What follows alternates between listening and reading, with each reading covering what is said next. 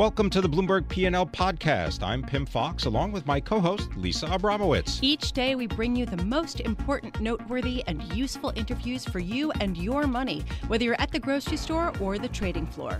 Find the Bloomberg P&L podcast on Apple Podcasts, SoundCloud, and Bloomberg.com.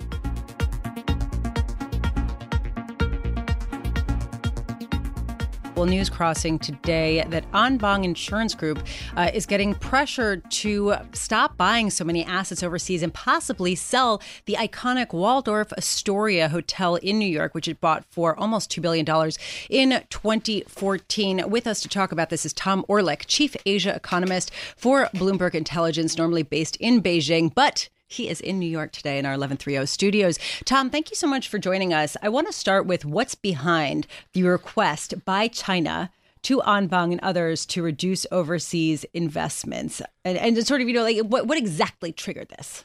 I think the lens through which we have to see this is a broader attempt by China's policymakers to crack down on financial risk and to crack down on capital outflows.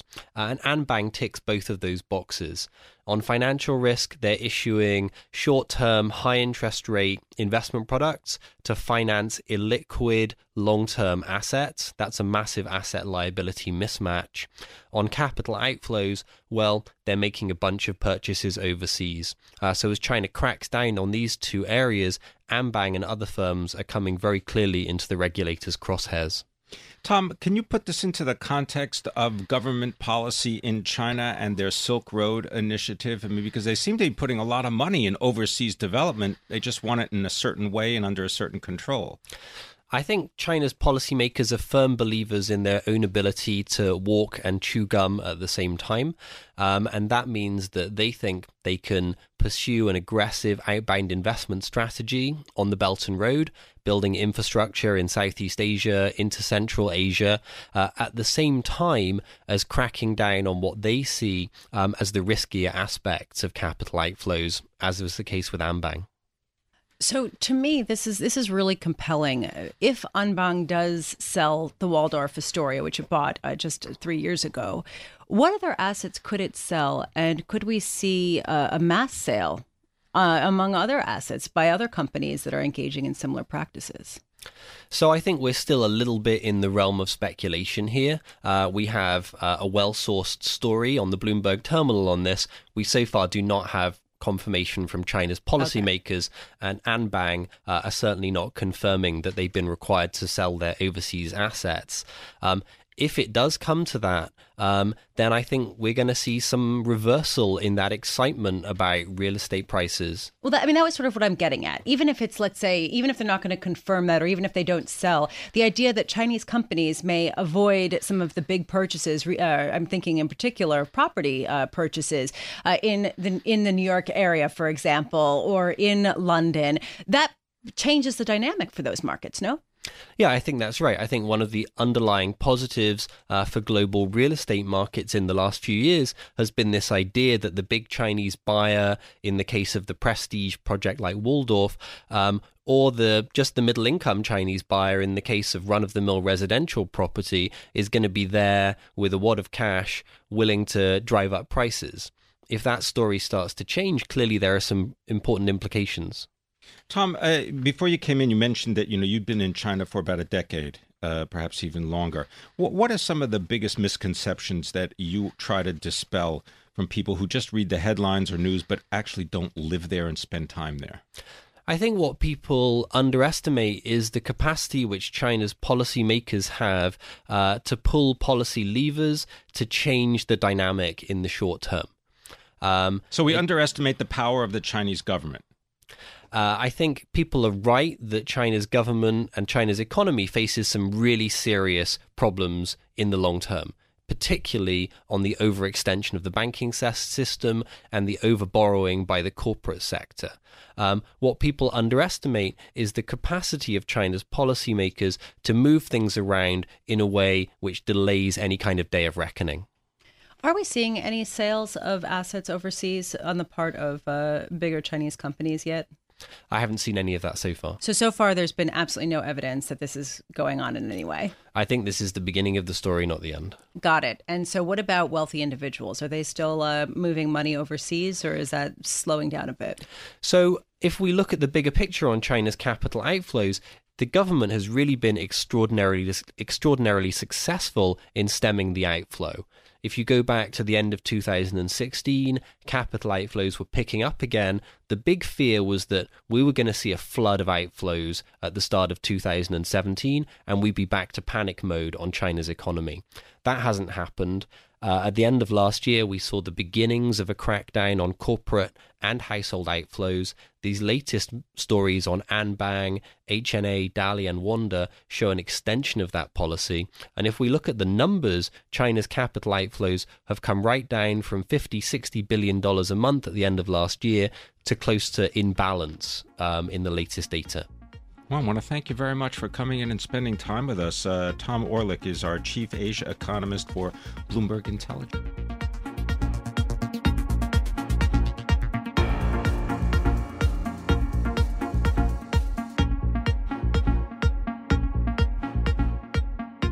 We hear a lot about the souring U.S.-Russia relations, and really underpinning it is the ongoing investigation into President Trump. And here to give us a little bit more color from the Russian perspective and from a deeply knowledgeable and informed place is Richard Conn, managing partner at Eurasia Advisors, based in New York City, also has offices in Moscow. And Richard, you have a deep background with Russia, with financial dealings of all sorts between Russia and the U.S.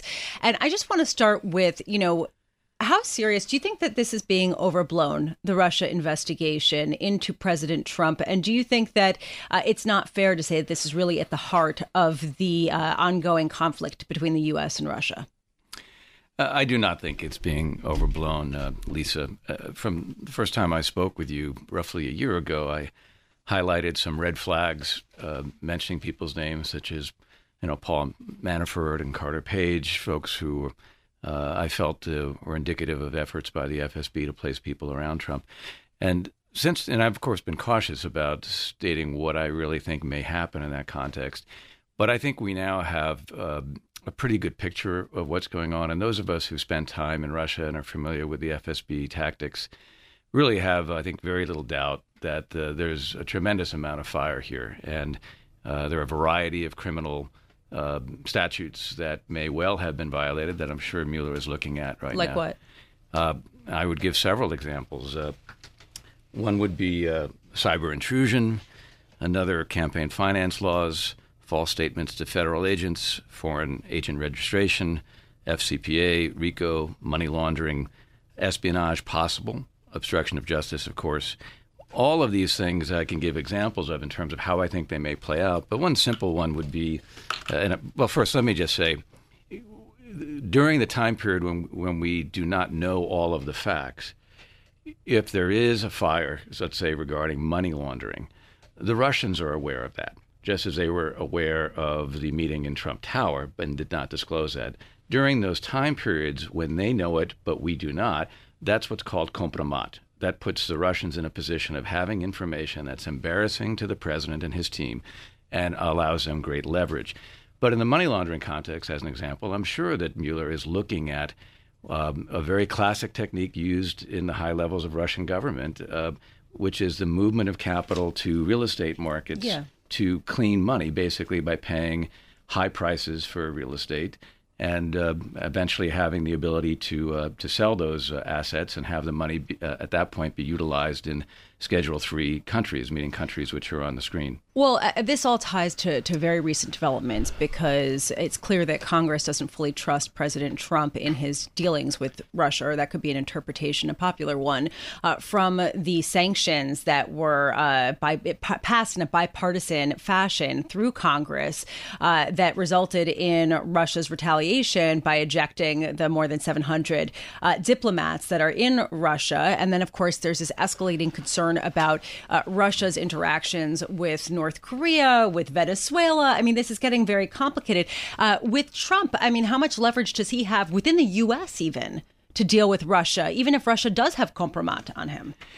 Well, the way I think of it, and look, let me first say, we at Eurasia Advisors, we want to see good relations with Russia. Yeah, that's what we're really about, is trying to build bridges, trying to see business move ahead, resolve problems. But that has to start in a situation where the United States is being represented by people who are trustworthy, and both in terms of not having compromat on them, not having been paid, as some of the people around Trump have been, and in addition, being in a position to have the confidence of the population behind you in order to make deals. I actually view Trump right now as the major impediment to better relations with Russia. And I say it that way because I don't think it's possible having Trump in power, given all that we already know about him. And I believe there will be a great deal more that comes out.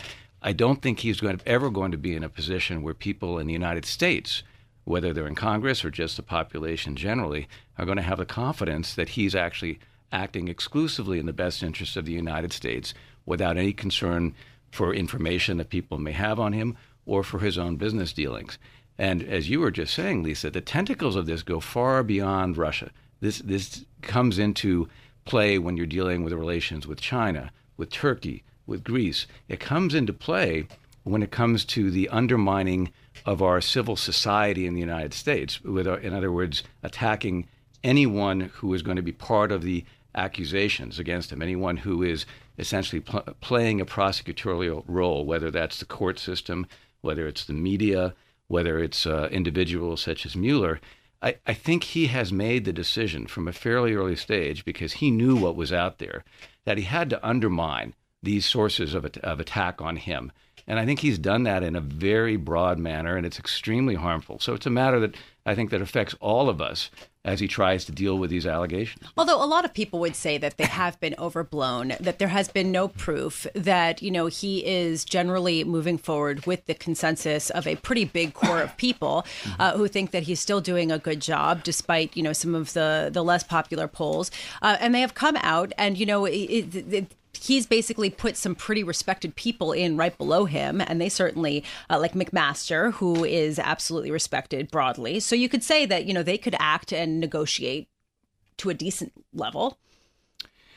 Well, look, I have respect for many people whom he's hired. I know Rex Tillerson somewhat from having served on a board with him years ago. And I think many people, and I would assume he's in this category, are trying to be helpful in this situation, recognize that there are serious problems with Trump and many in his team, and want to be responsible, and are patriots trying to do the right thing. I'm not sure that's going to be successful for them, and I also don't think that at the end of the day that is going to be enough to in any way overcome the undercurrents that we are now seeing coming out in terms of actual links between Russia and the Trump team. And as I said, I think there's going to be a great deal more of that.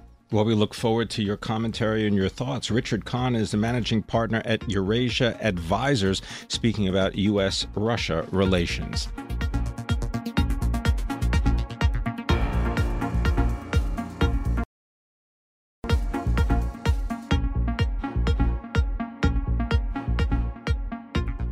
All right, here to tell us what to do with your money is Phil Orlando. He is the Chief Equity Market Strategist, Group Head of Macro, Balanced, and Growth and Income Teams at Federated Investors, and he joins us here in our 1130 studio. Phil, thanks very much for being with us. Hey, Pim, thanks very much for having me on. So let's try to just understand exactly where we are in the market right now. And, we've heard these calls that equities are overvalued, bonds don't return a lot. What are you suggesting to your customers right now? Well, we don't think that stocks are overvalued per se. We're sitting here at about 19 times this year's estimated earnings of $130. But I got to tell you that the earnings are just coming in beautifully.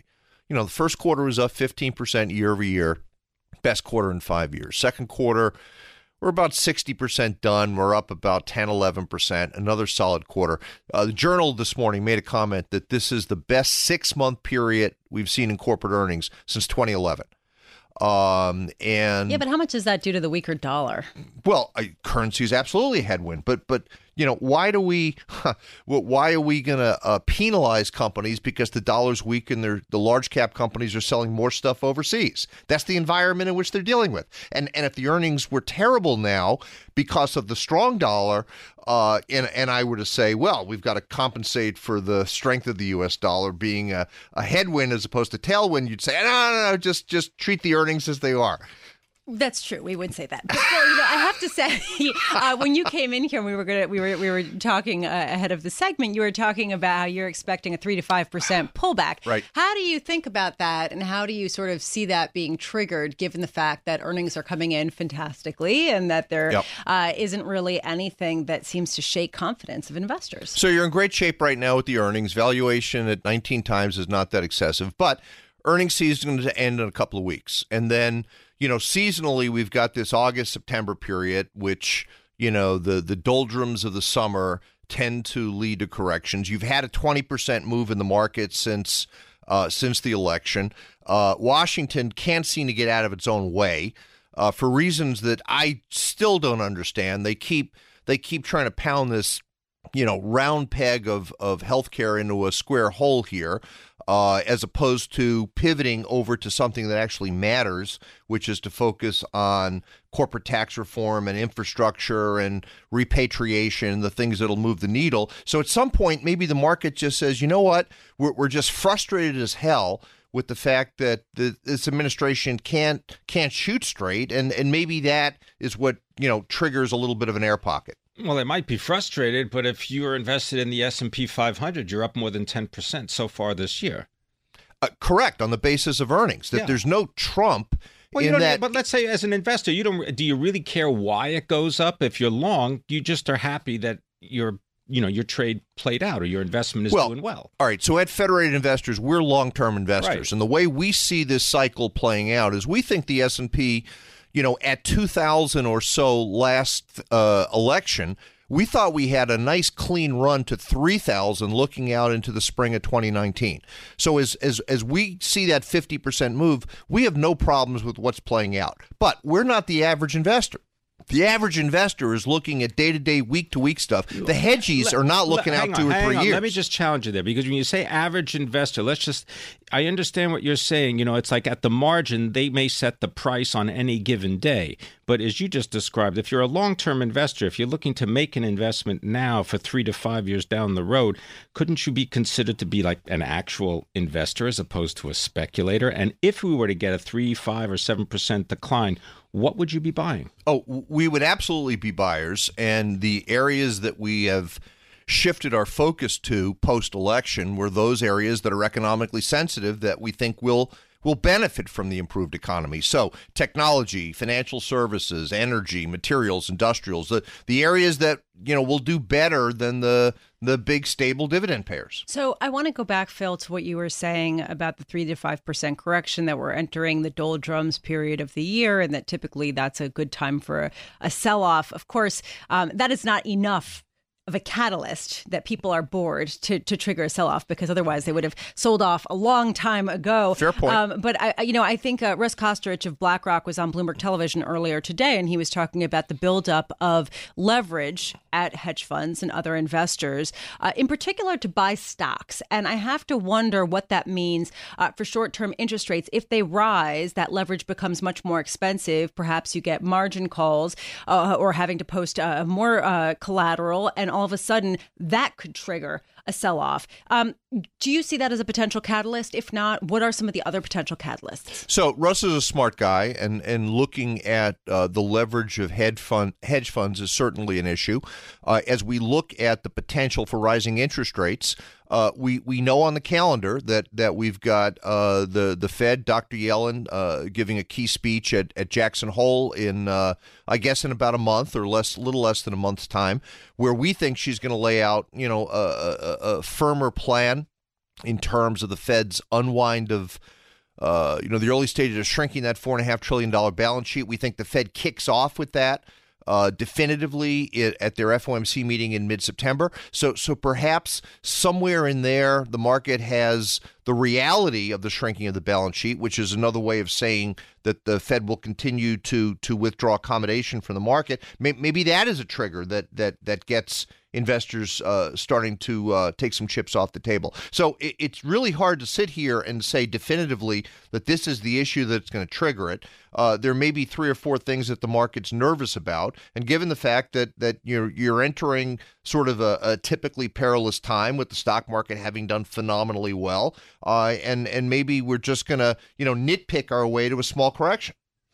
Phil, when we nitpick our way to that small correction, we're going to be doing it with a lot fewer stocks. Do you have any thoughts on this idea that in 1997 we had about 7,500 publicly traded companies? That was in like the Wilshire 5,000, yep. Right? Now we have about 3,500. That's a decline of 50%. That's just fewer stocks to invest this maybe even growing amount of money. That's an issue. I would think that with a stronger economy, with more business-friendly fiscal policies, we would start to see a wave of IPOs that would bring more, fresh companies into the market. Another concern, to your point, Pim, we were discussing this at our morning meeting this morning, is that in the past, you'll remember this, you're an old guy like me, companies, when the stock price gets to a certain level, would split the stock. 2 for 1, 3 for 1. They don't do that right now. Right? One of our Dan Paris, the head of our strategic value franchise, was bemoaning the fact that McDonald's is trading at, I don't know, it's north of $100. It was $150 right now. In the old days, companies would say, okay, we want to keep that stock somewhere between $30 and $50 a share. And you would periodically get these 2 for 1, 3 for 1 splits. Now, everybody's working up towards $1,000. Warren Buffett saying, we don't need to split the stock. Let's just keep Berkshire Hathaway up at, these stratospheric levels. So that also creates an issue because the retail investor per se doesn't really have the ability to buy a $100 or $150 stock. They like to buy stocks that are $20, $30, $40, $50 a share. Yeah, so they go to index funds where they can buy them all. Phil Orlando, thank you so much for joining us. It's always a pleasure to speak with you. Thank you so much. Enjoy the rest of your summer. Thank you. You too. Phil Orlando, Chief Equity Market Strategist at Federated Investors, joining us here in our Bloomberg 1130 studios.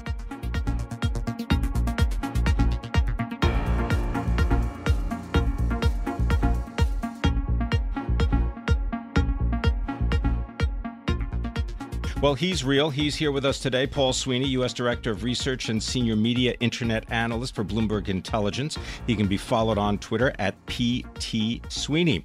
All right, PT Sweeney, tell us about this combination, Scripps Networks and Discovery. Why are they getting together? I think they're getting together simply to get scale in a consolidating media business that is being disrupted by the likes of the Netflix and Hulu's and, all the other types of internet-enabled commerce and entertainment. So we saw in the last couple of years a lot of consolidation on the distribution side of the business. We saw AT&T buy DirecTV, Charter Communications buy Time Warner Cable, and now I think we're seeing kind of the flip side, some consolidation on the content side of the media equation.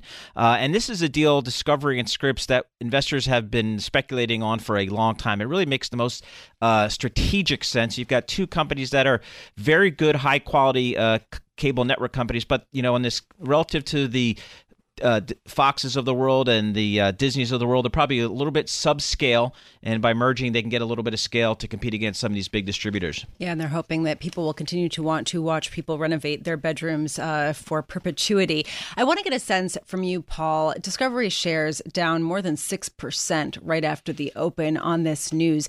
Are they overpaying?